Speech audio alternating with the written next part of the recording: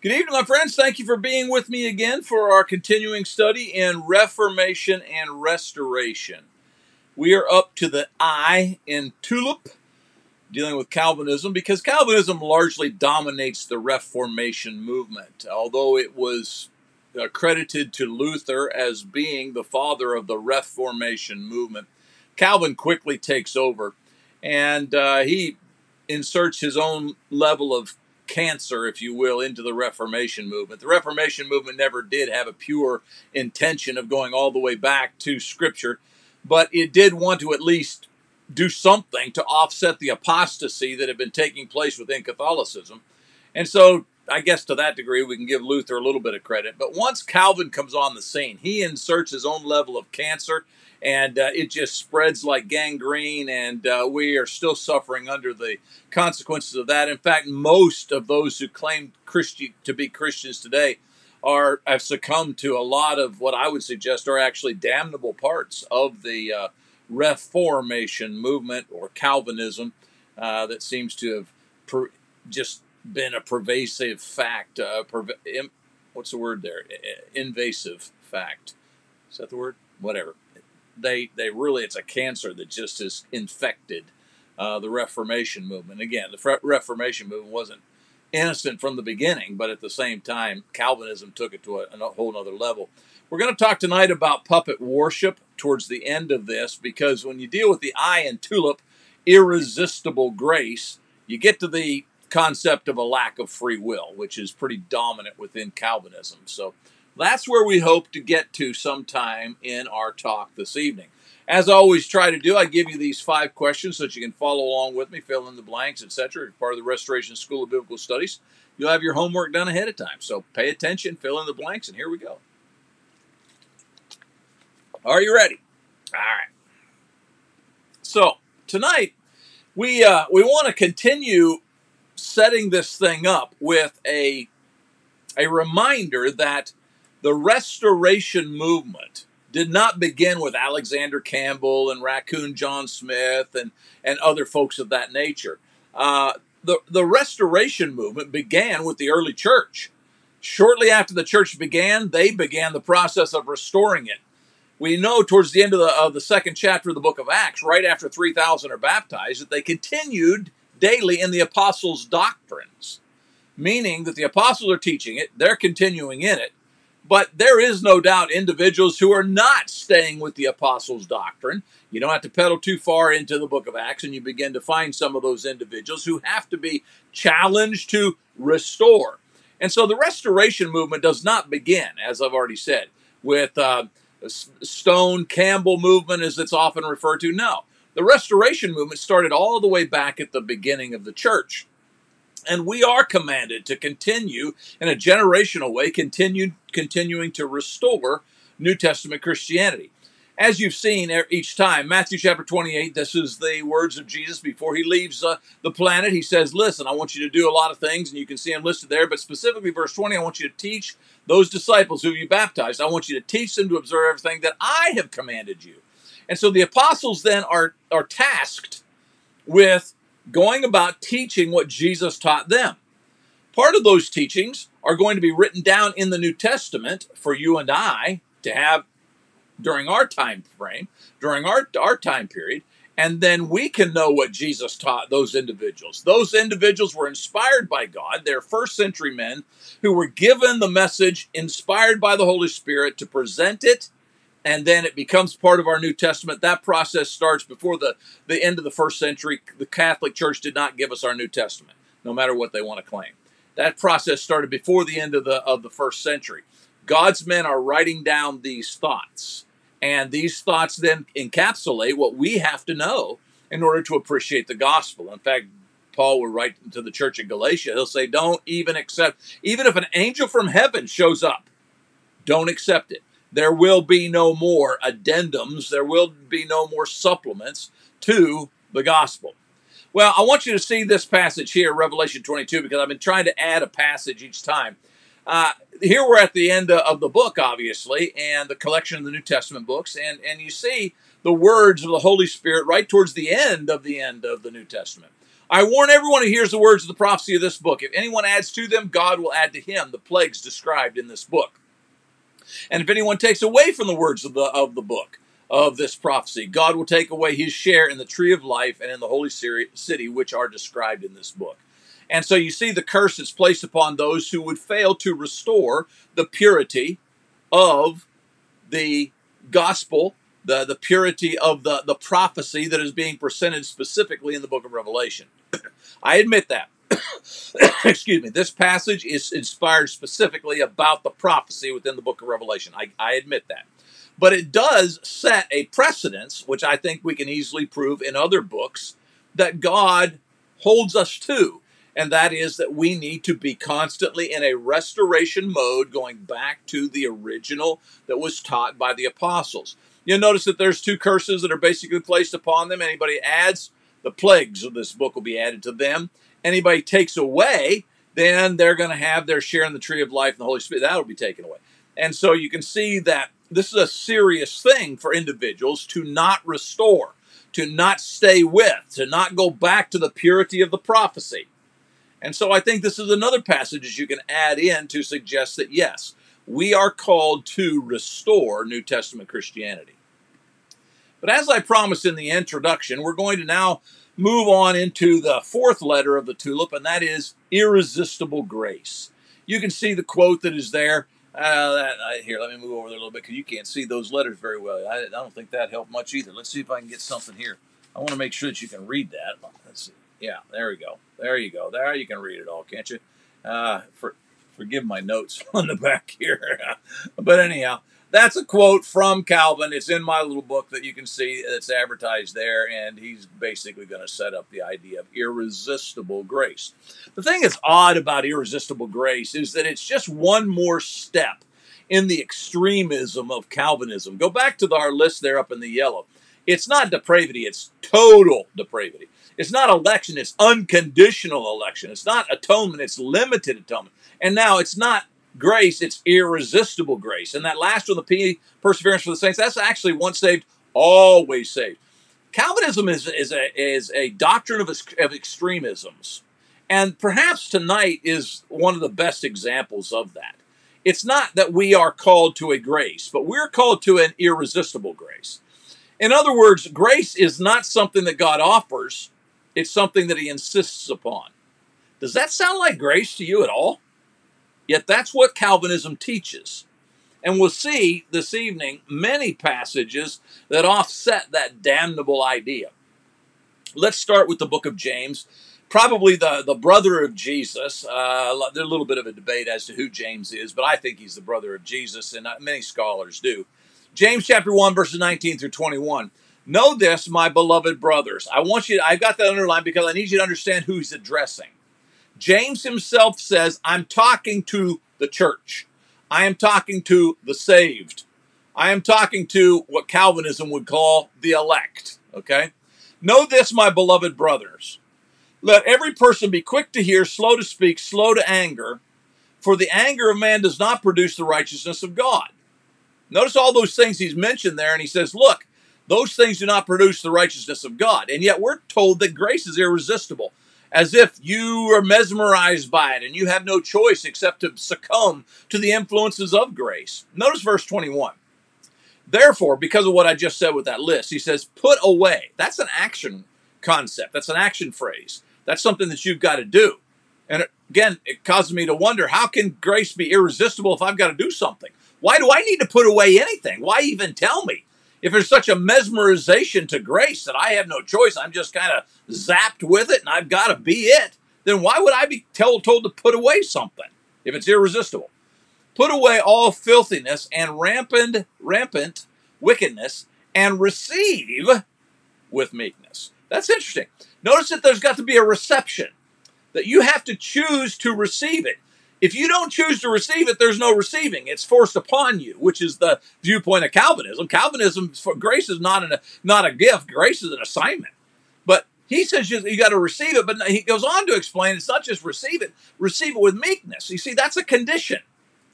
That's a condition outside of the irresistible word, because that's a condition that you choose beyond the the irresistible nature, if you will, if it even was that, you choose to have a meekness in your reception. That's not irresistible at all. Receive with meekness the implanted word. They love to stick that phrase. Implanted. See, the word is implanted in your heart. I have no argument with that. God's word is planted within our hearts. According to Romans chapter 1, God's word is planted in every human's heart because every human is without excuse. God's word through nature screams there has to be a being bigger than me, and I need to succumb to that being. Romans chapter 1 says, when we don't succumb to the leadership of that being, when we don't choose with our free will to say, I submit to that being, then we are without excuse. So yes, the word is implanted in the hearts of everyone because of the evidences that surround us. But notice what he goes on to say. The implanted word which is able to save your souls. So the word that's implanted saves us. Yet we have to receive with meekness. We also have to put away all filthiness. And he's writing, go back to the first phrase, he's writing to the church, the saved, those who Calvin would suggest are the elect. So if grace is irresistible, and James is speaking to the saved, why does he tell the saved that they have something to put away? Why does he tell the saved that they've got to receive? Because grace is not irresistible. And as we'll see next time with regards to perseverance of the saints or once saved, always saved, grace can be abandoned. Once saved, always saved is a damnable doctrine that has caused a lot of people to just kind of sit back in their spiritual recliners and think I'm all in. I can't tell you the number of Baptist preachers I've heard during their funeral service preach a guy into heaven because he received Jesus when he was a teenager. And although he's lived a horrible life since then, once saved, always saved. God forgive us for such damnable doctrines. Yes, you can walk away from your grace. Grace is not irresistible, but there's more. I want you to also notice 1 Corinthians 15. Verses 1 and 2. Now I would remind you, brothers. Again, notice who he's referring to here. Paul is writing to the church, the saved, those who Calvin would say are the elect. I remind you, brothers, of the gospel I preached to you, which you received. Now hold on, why did they have to receive it? If grace is irresistible, there should not have been any receiving because they should have just been zapped with it and they had to have it. By which you are being saved. Big word there. Notice I've got it circled. I want you to understand that Paul, as he writes here and elsewhere, Paul describes the salvation that we have as a process, not necessarily a point in time. I can point to a moment in time when the process begins. That's clearly Romans chapter 6, verses 3 and 4. That's at baptism. That's when you're cleansed, according to the book of Colossians. By the very hands of Jesus, you are circumcised, brought into the family. That's when the process begins. But according to 1 John chapter 1, 1 Corinthians chapter 15, and other places, it is a process that must be ongoing. It's a process that must continue. And notice he says, it's by which you are being saved if you hold fast to the word I preached to you. If grace is irresistible, why is the word if there? It seems like if grace is irresistible, then grace is absolutely established as a done deal. There is no if. There is no uncertainties. And yet Paul, through the inspiration of the Holy Spirit, he describes it as an if situation. You have the responsibility to hold fast. You got to hold on to what you have. You're to hold on to your salvation specifically in context. And then finish the reading. The word, hold on fast to what I appreciate, unless you believed in vain. Now, what does that tell you? It tells you that belief can be vain. It tells you that vain means empty, without value. Matthew 7, 21 through 23. But Lord, Lord, did we not in your name cast out demons, etc., etc.? At the end of that passage, it says, depart from me, you evildoers. How could they be evildoers when they've done such good things like casting out demons, speaking prophecy, etc.? How could they be evildoers? They can be evildoers because their belief was in vain. Their belief system was rooted in what they thought they should do, not what God told them to do. And so here he clearly says that it is possible to believe in vain. And he's speaking to believers. He's speaking to the church. He's speaking to brothers. See the first word that I got underlined in this passage.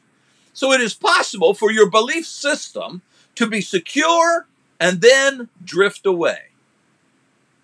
And you then go off into a vanity, a dead faith, a faith that cannot save you, according to James. What is that, chapter 2?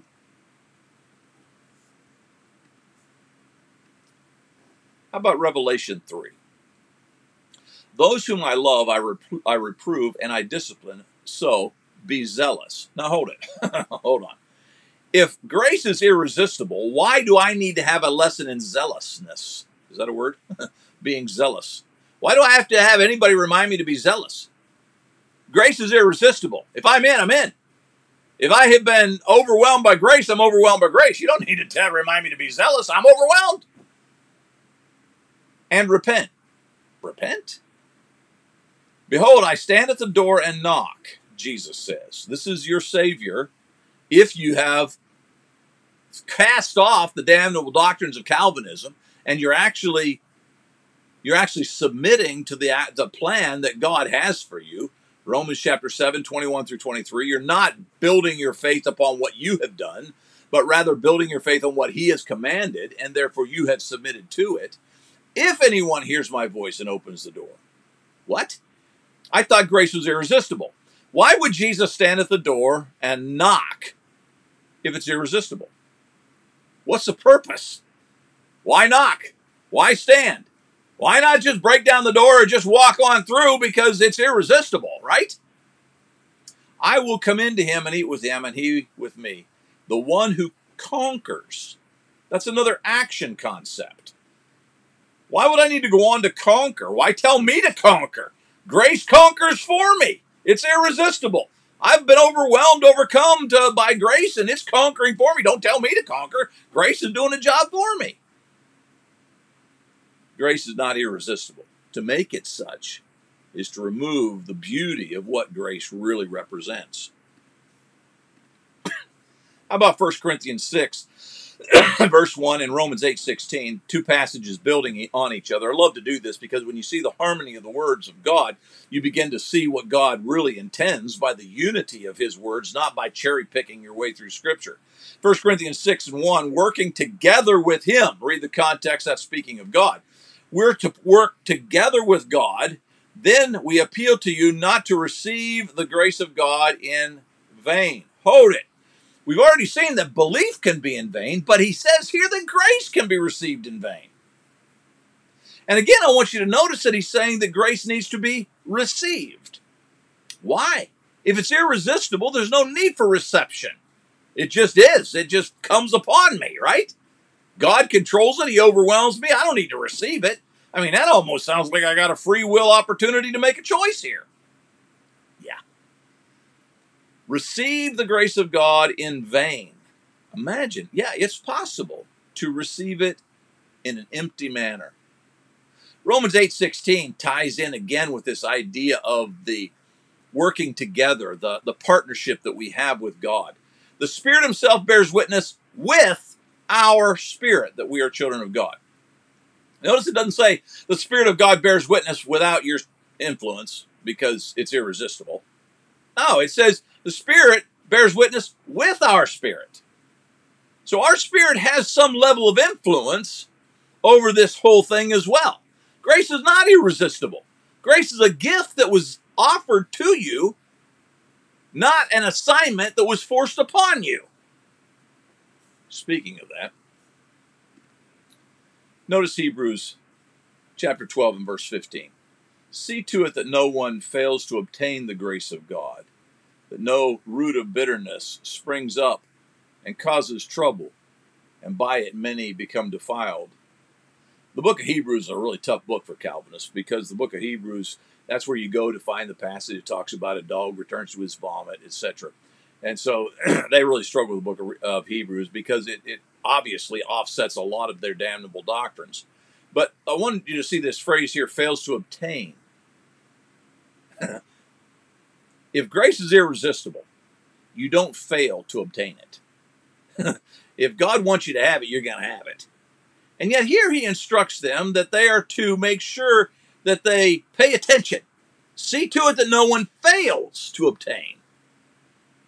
How can grace be irresistible if there is some level of decision-making that's placed upon me, that I could possibly fail in obtaining it? Irresistible grace is a damnable doctrine that takes away the shine from grace and needs to be exposed, which we are trying to do in this series. Back to that idea of gift. Ephesians 2 and 8, again, one of their most favorite passages. For by grace you have been saved through faith, and this not your own doing. It is a gift of God. And they love to take that, they cherry pick that, they pull it out, and they say, see, there's nothing that you can bring to the table with regards to your salvation, because it's not of you. The thing that they fail to recognize there is that every gift, if it is truly a gift, requires that there be a recipient. And every recipient, if he is truly a receiver, has the free will to either accept it or reject it. If grace is irresistible, it's not a gift. If grace is irresistible, it's an assignment by God. He hasn't offered you something, he has assigned you something. And as I've said twice now, I think already, when you allow the damnable doctrine of Calvinism to suggest to you that grace is irresistible, it sounds so great on the outside. It's got such a flowery packaging on the outside. God is responsible for everything. But in the process of doing that, you deny what God has given to you, and that is, he gave you his image. And you deny that the gift is actually a gift. Now you make it an assignment. And I got to be honest with you, I grew up in a very legalistic fellowship that stole my joy, spiritually speaking, as I was a child and into my teenage years. Things that were required of me that almost made me feel like I had to do these things in order for me to work my way to a good relationship with God. And I feel like that even though Calvinism would argue against that, that's actually what they represent when they remove grace from the status of being a gift. They make it into an assignment. Now, their assignment would be that it's not that you do anything, it's that you are reduced now to a puppet. It's not that you make any choices, it's that you are somebody who God manipulates into doing whatever he wants. Which leads me to Romans chapter 12. In Romans 12 and 1, it clearly defines worship as being something that has to include a sacrifice. I appeal to you, therefore, brothers, again, notice he's writing to the church, by the mercies of God, that you present your bodies a living sacrifice, holy and acceptable to God, which is your spiritual worship. Worship, reaching out to God, requires a sacrifice. If you have nothing that belongs to you that is uniquely yours, you have nothing to sacrifice. If grace is irresistible, then God is basically puppeteering your worship, because you don't have anything to give. So God, as if you're a marionette and he's dangling you here, and he makes you say, praise God. He makes you come to conclusions, whatever they may be. He doesn't allow you to choose those conclusions. He puppeteers you into that condition. Do you see why I continue to repeat this line? That if grace is irresistible, it takes the shine off of grace. The beauty is gone, because grace is no longer a gift, an offering by God, a partnership that he reaches out and he says, I want you because you're like me. I created you to be like me. And in that image that you share with me, there is a free will. And so will you free will to choose me? But according to Calvinism, we don't get to do any of that. And so God basically, if you want to say it this way, and I'm going to go ahead and do that, if grace is irresistible, then grace is something that cannot be rejected, cannot be resisted, and therefore God reigns over an echo chamber, essentially. It's an echo chamber in which he puppeteers and manipulates our worship. And you notice I've got worship in quotes because it's not really worship at all, according to Romans 12:1. In order to worship, you got to have something to give. But if I'm a marionette, if I am puppeteered throughout my existence and God chooses everything, including grace, I'm not offering you grace. I'm saying you got to have it. That's the position of the Calvinist. Then I can't worship, which is perhaps one of the saddest parts of what Calvinism leads to. An absolute inability to worship. Because if you're totally depraved, but grace is irresistible, then that means that an individual who has nothing, totally depraved, and is forced into grace, has no offering to present. There's nothing that I have to give to God, and so I cannot worship.